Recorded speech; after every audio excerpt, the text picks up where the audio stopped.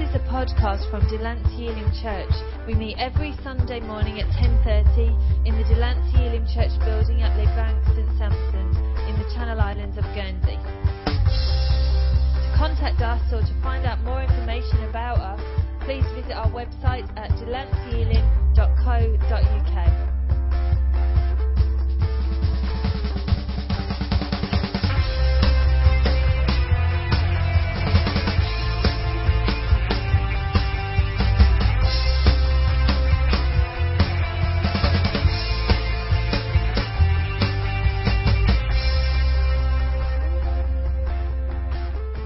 Praise God. Well, let's continue with the sermon series that we've been looking at these last few weeks.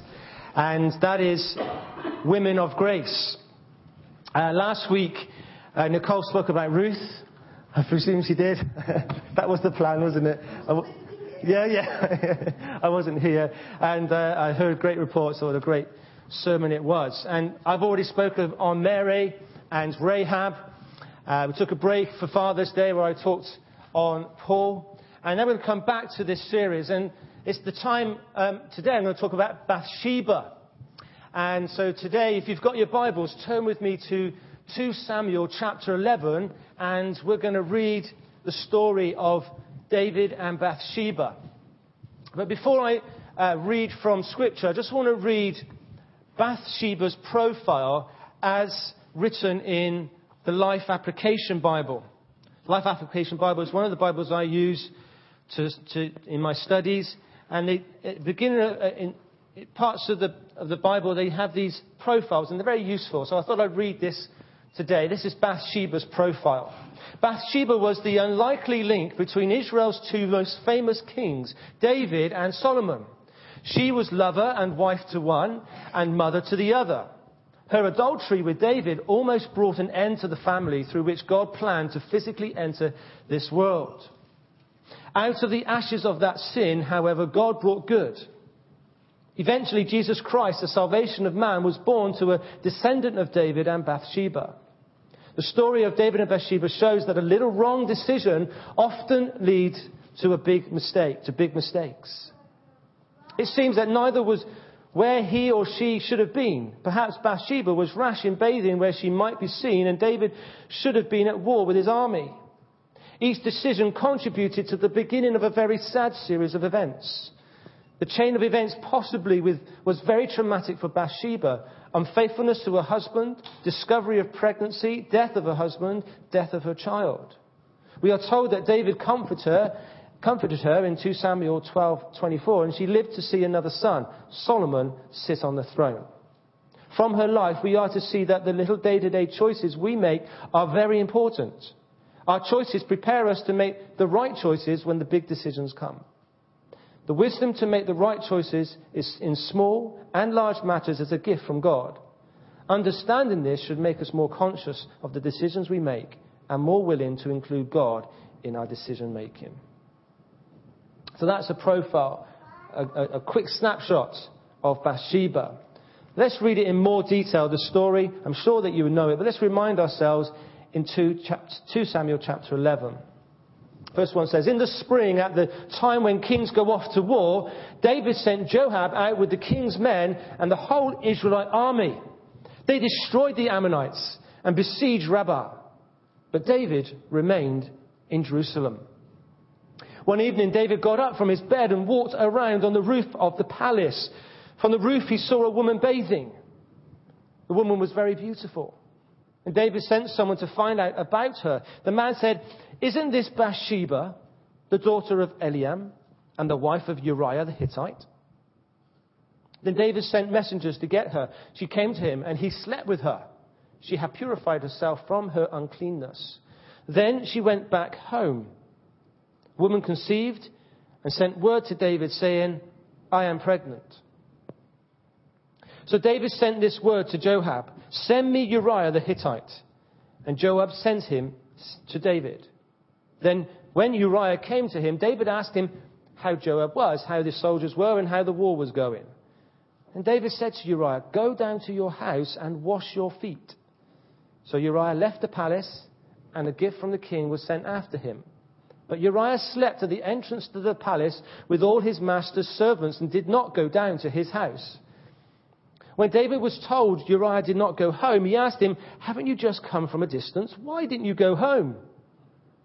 Uriah said to David, "The ark and Israel and Judah are staying in tents, and my master Joab and my Lord's men are camped in the open fields. How could I go to my house to eat and drink and lie with my wife? As surely as you live, I will not do such a thing." Then David said to him, "Stay here one more day, and tomorrow I will send you back." So Uriah remained in Jerusalem that day and the next. At David's invitation, he ate and drank with him, and David made him drunk. But in the evening, Uriah went out to sleep on his mat among his master's servants. He did not go home. In the morning, David wrote a letter to Joab and sent it with Uriah. In it he wrote, "Put Uriah in the front line where the fighting is fiercest. Then withdraw from him so he will be struck down and die." So while Joab had the city under siege, he put Uriah at the place where he knew the strongest defenders were. When the men of the city came out and fought against Joab, some of the men in David's army fell. Moreover, Uriah the Hittite died.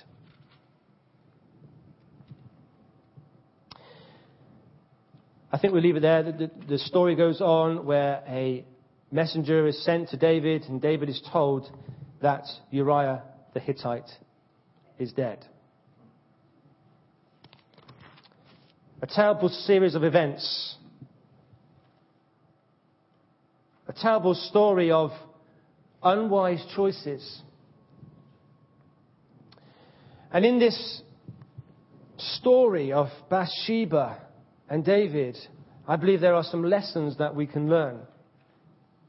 We can see from the life of Bathsheba and David as well that the choices that we make an impact on us and on others, and that we need to make wise decisions as the Holy Spirit leads us. Over the years, Bathsheba has been maligned as a temptress, an adulteress, someone who played the main part in this whole sordid affair. This tragic story of choices and lack of self-control and the consequences of the unrighteous choices that are made is clear in this story. And historically, maybe Bathsheba has had the blame cast on her for flaunting herself in front of the king. But when I read the story, I cast the blame on David, to be honest. For a starter, we are told in verse 1 of chapter 11 that he remained in Jerusalem. It says, in the spring, at the time when kings go off to war, David sent Joab out with the king's men and the whole Israelite army. They destroyed the Ammonites and besieged Rabbah, but David remained in Jerusalem. This was not the right choice. If he had made the honourable and correct and right decision, then maybe this whole affair would not have happened. And it emphasises the point that I'm making today, that the choices that we make have an impact on our lives and the lives of others. Next, we discover that David sees Bathsheba bathing. We are not told how he saw her. What we do know is that he was on the palace roof.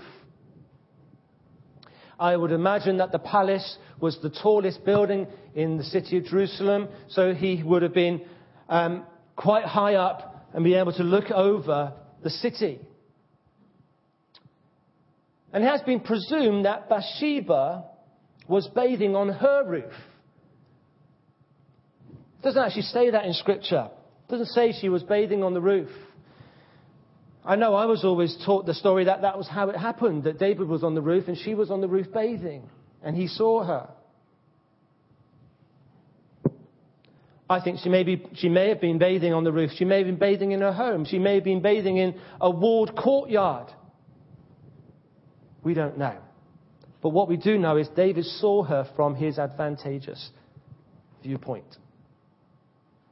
And some people have accused Bathsheba of flaunting herself in front of the king. That she knew he was watching and purposely bathed in his sight.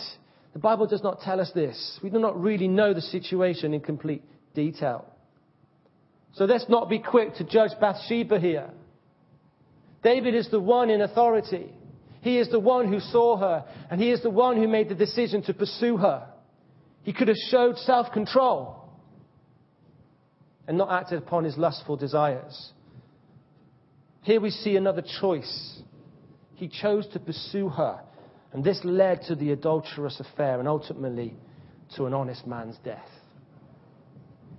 When I look at this story of Bathsheba and David, we can split it up into 4 parts, 4 stages. Firstly, the sin. Secondly, the cover-up. Thirdly, the condemnation. And fourthly, the restoration. The sin is David seeing Bathsheba and allowing his lustful desires to take control. How often do we allow the wrong things to take control of our lives? How often do we allow the wrong things to influence the decisions that we make?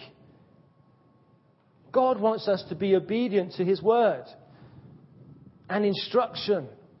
And I believe that when we live our lives as God has intended us to, when we make choices and decisions in line with his word, we're on the right path. We're in his will. We're in his purpose.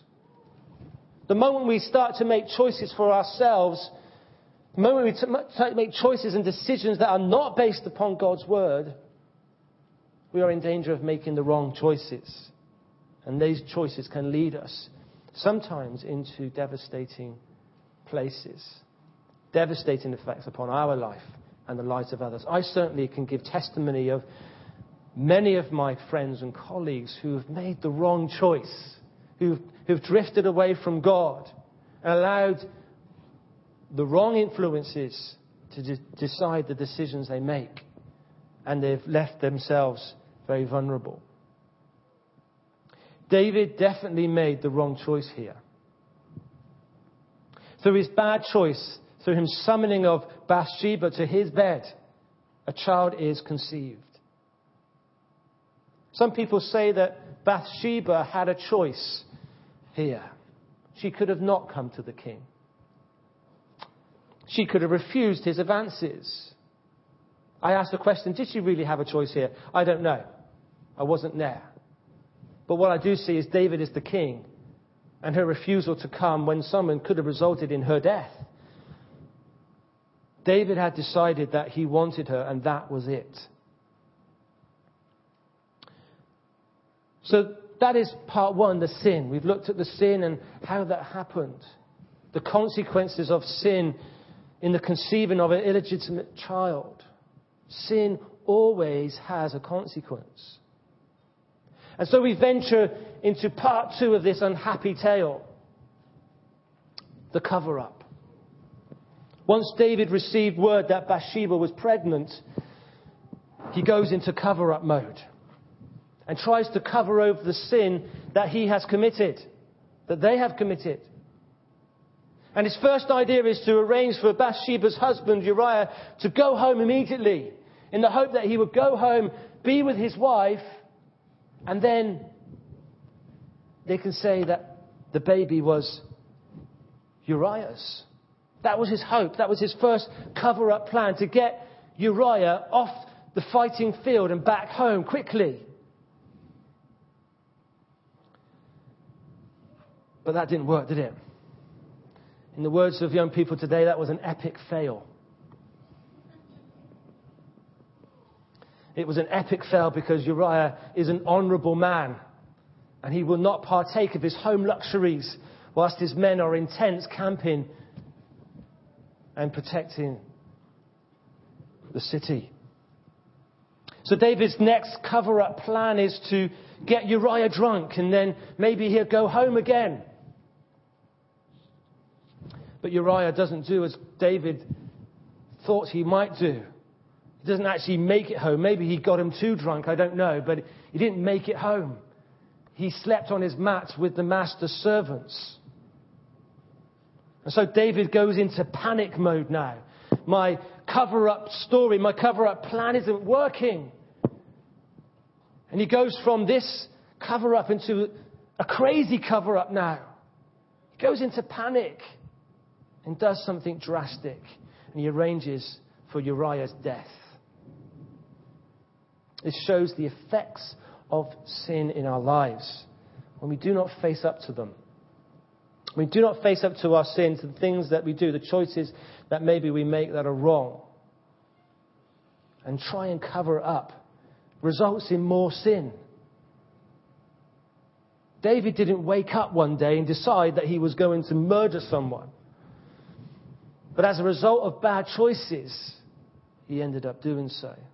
I love to watch the CSI programs on telly. Maybe you do as well. And quite often in those things you see that somebody makes a mistake and it ends up with somebody being killed. And then to cover up that, they kill somebody else. And to cover up that, they kill somebody else. It's not very nice.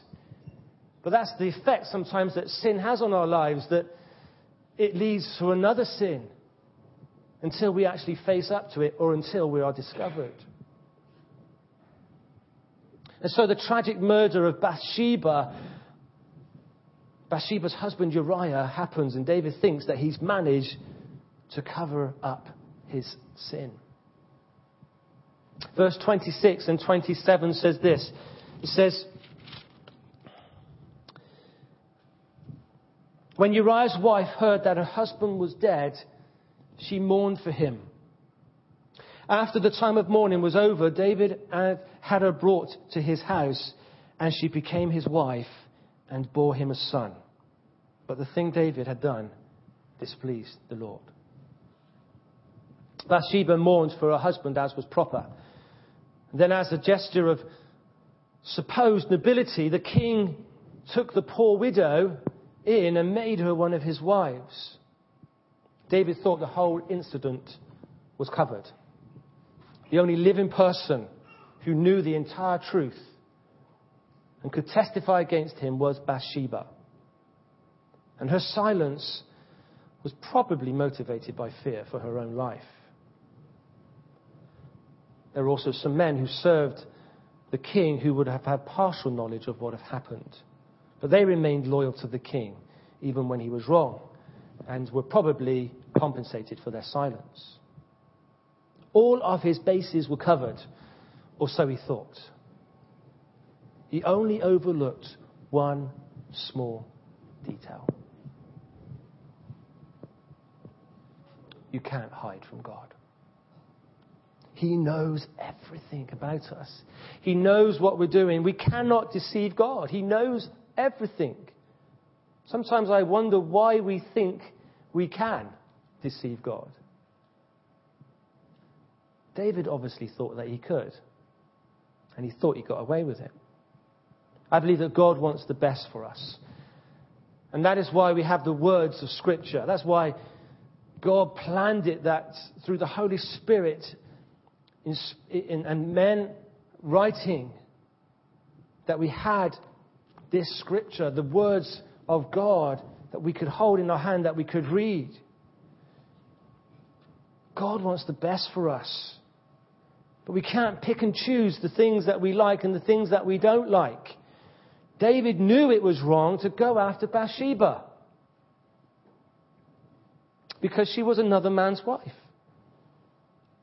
He abused his power and made a choice to ignore the decision and the direction of God, rather. We have seen the terrible consequences of his decision. Why is it that sometimes we can be the same? That we think that we can deceive God and we can ignore the truth of Scripture. We can ignore some of the words that God has written down for us. Why is that?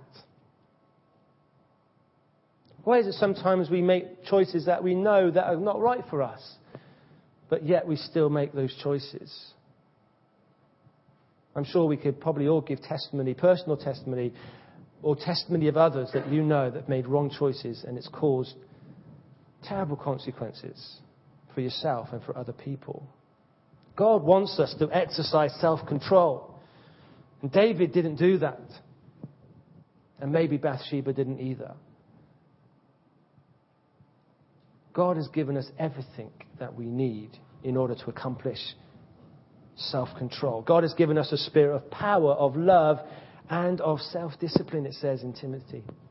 We have the Holy Spirit to give us power and strength to keep us on the straight and narrow, to make the right choices in our lives, no matter how hard that may be sometimes.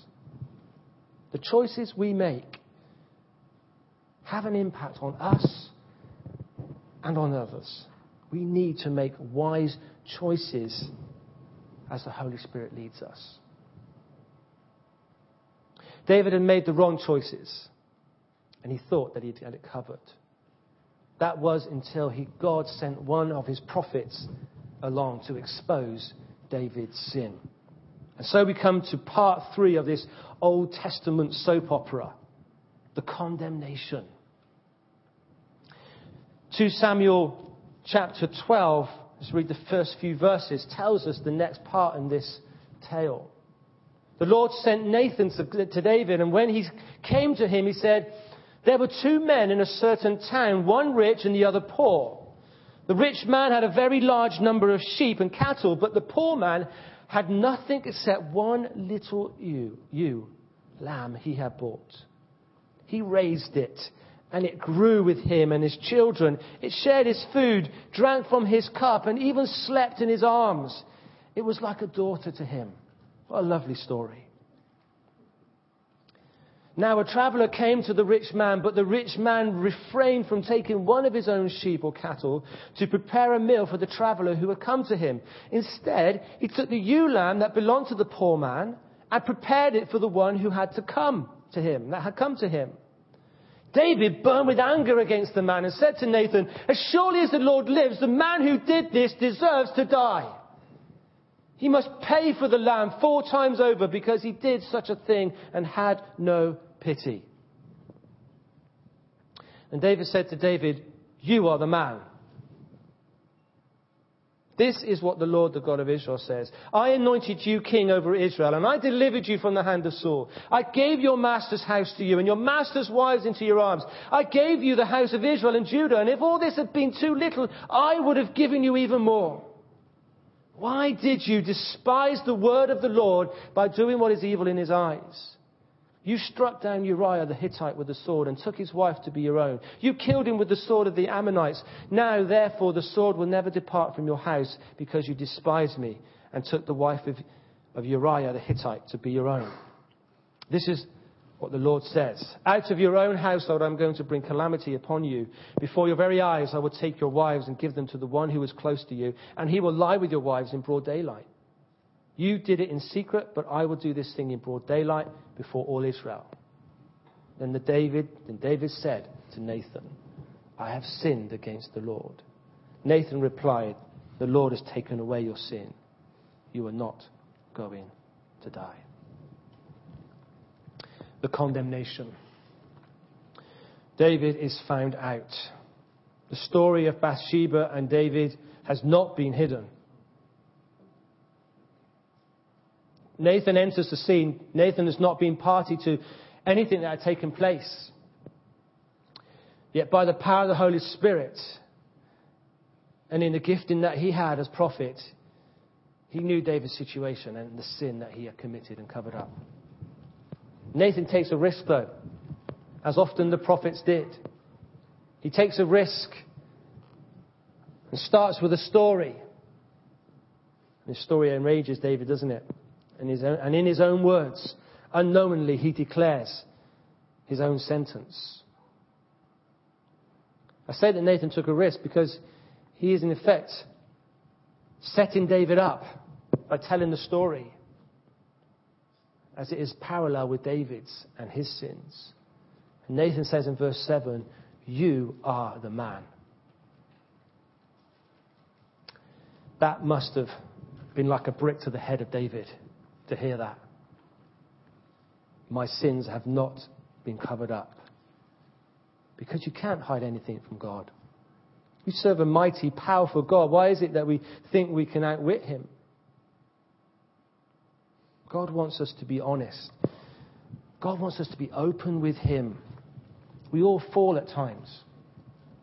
We all make bad decisions at times. But God wants us to be bold. He wants us to stand up. And when we do make the wrong decisions, to not try and cover it over, but to face up to it. Because we can't hide anything from God. And by his grace and mercy, God will bring us through. David is in a corner here. He has two possible choices to make. One, he could carry on with this whole cover-up story, and he could say to Nathan, he could get Nathan killed, he could have him ordered to be executed, and no one would be none the wiser.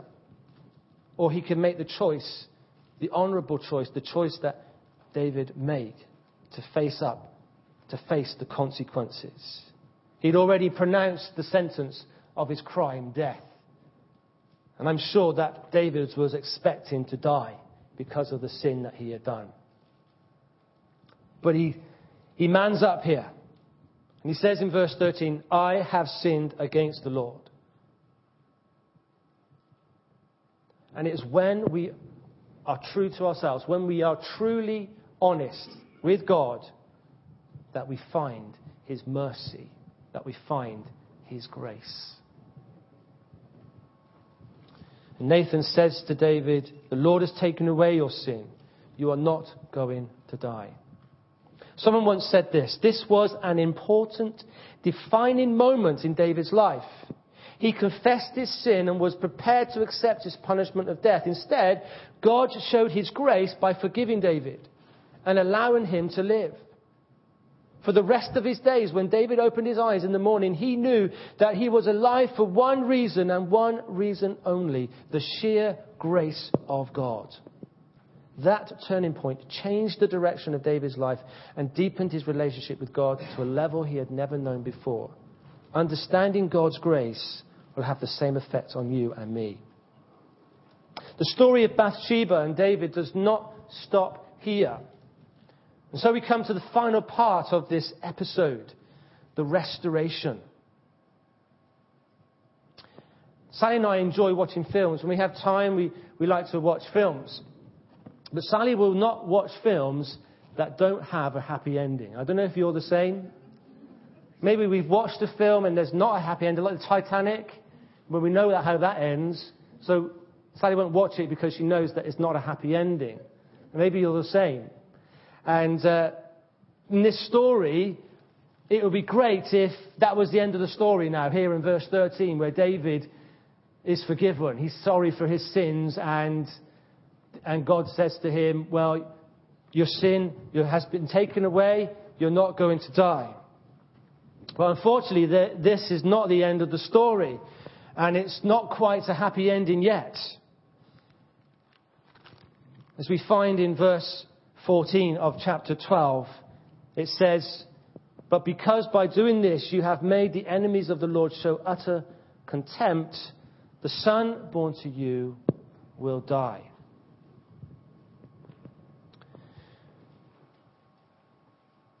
We love stories with perfect, happy endings. And we want sin forgiven without consequences. But in reality, there is always a consequence for our sins, for the choices that we make, good or bad. The death of David's newborn son, of Bathsheba's newborn son, at first look, could see to be a cruel and unfair punishment for an innocent child. And there are many writers that see this from other perspectives, including that the child would have lived a painful and disgraceful life as an illegitimate son, and his death as an infant was merciful. Others have commented on the possible ramifications of this illegitimate child becoming king. Still others see the example of atonement, an innocent life being given to redeem the life of the guilty. I'm not really sure of the meaning here of the child's death, but it does demonstrate that sometimes the choices that we make can have an overbearing effect on others. The choices that we make do have an impact on us and others. We need to make wise choices as the Holy Spirit leads us. One writer said this: the long-reaching effects of a moment of sinful self-indulgence can be disastrous.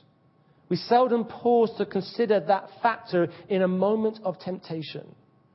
If we could see the results of our actions clearly, we'd say no more often. Bathsheba, though a part of the king's household, had to live with the humiliation and disgrace in the midst of the king's others, wives and concubines. In the terms of their society, the loss of a son was a sign of judgment upon them. That was a matter of deep scarring disgrace. The best news of all in this story is that it does not end with the consequence of sin. Where there is sin, there are consequences, but where there is grace, there is restoration, there is healing. Verse 24 of chapter 12 says this. It says, then David comforted his wife Bathsheba, and he went to her and lay with her. She gave birth to a son, and they named him Solomon. The Lord loved him. Because the Lord loved him, he sent word through Nathan, the prophet, to name him Jedediah. Jedediah means loved by the Lord. Here we see Bathsheba shine through. She is truly a woman of grace. The embarrassed and humiliated, disgraced Bathsheba could have told David that he could just stay on his side of the palace. I don't want to see you. That she never wanted to see him again. Who would have thought that a relationship with such a sin-drenched foundation could even survive, much less prosper? Through the graciousness of Bathsheba, through the grace of God, we see the power and destiny of God shine through this awful series of events. No matter the past we have had, God is a God of grace. Healing and restoration.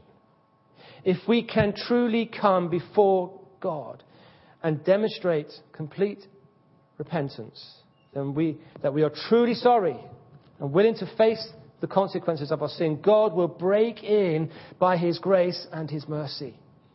And he will restore you. He will restore us. Through the grace of Bathsheba, in remaining with David and marrying him, the line of Jesus remains intact. And Solomon is born. A baby boy destined to become Israel's greatest king. Even though we don't have a lot of information about Bathsheba, the little we do know, she's not even named in the genealogy of Matthew.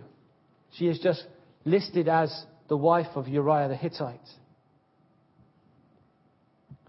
Even though we don't have a lot of information about Bathsheba, the little we do know shows us that she was truly a woman of grace. Her story with David demonstrates to us the need to remain faithful to God and his word. When we wander away from his truth and his plans for us, it leads us to places and choices that can be painful or even disastrous. That the choices that we make do have an impact on us and others. We need to make wise choices as the Holy Spirit leads us. We need to stay near to God through his written word, through constant prayer. We are to remain in him and keep his laws and truths close to us. So when temptation comes, we can say no. We can make the right choices. There are consequences of sin, but the grace of God is sufficient. And through a repentant heart, God will bring healing and bring restoration. Do not let your past dictate your future. Do not let the bad choices that you have made influence the choices you make now. You can break that bond of sin on your life and see healing and restoration. The story of Bathsheba shows us that so clearly. From that life that they led, grace of God comes in, breaks in. Healing and restoration comes. And through Bathsheba, the lineage of David, the lineage of Jesus remains intact. We finish with just one sentence. Put your life into the hands of God and see the grace of God shape your future with Him. Amen. Praise God. We'll finish with a prayer. I wonder if we could stand to our feet this morning as we close.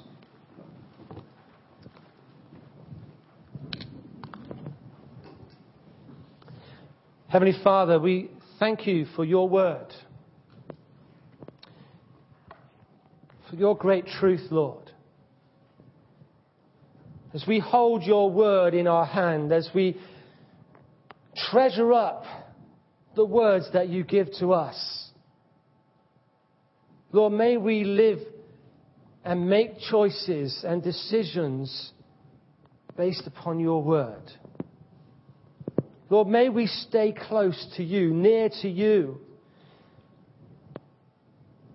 so that when temptation comes, we make that right choice. Lord, I thank you for the example of Bathsheba. Her life, on looking on her life as committing adultery, we could have put her life as worth nothing. But through your grace and mercy, we see that you used Bathsheba to bring through the coming of Jesus. And Lord, we thank you for that example to us.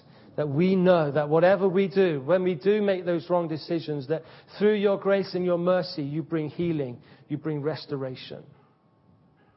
And so I pray that each one of us, as your people, as your church, would walk in the power of the Holy Spirit. Lord, that we would allow you and your word to influence the decisions and the choices that we make. That we will not allow our past and the things that we have done dictate our future. But Lord, that we will see that in your eyes, through your grace, through your mercy, you love us so much. And like that child Solomon, you say over our lives, you love us. That we are loved by the Lord.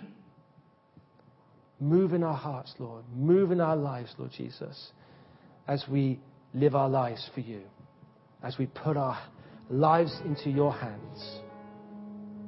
We give you praise and we exalt your awesome name. Amen. Thank you for listening to this podcast from Delancey Elim Church. For more podcasts, information or to contact us, please visit our website at delanceyelim.co.uk.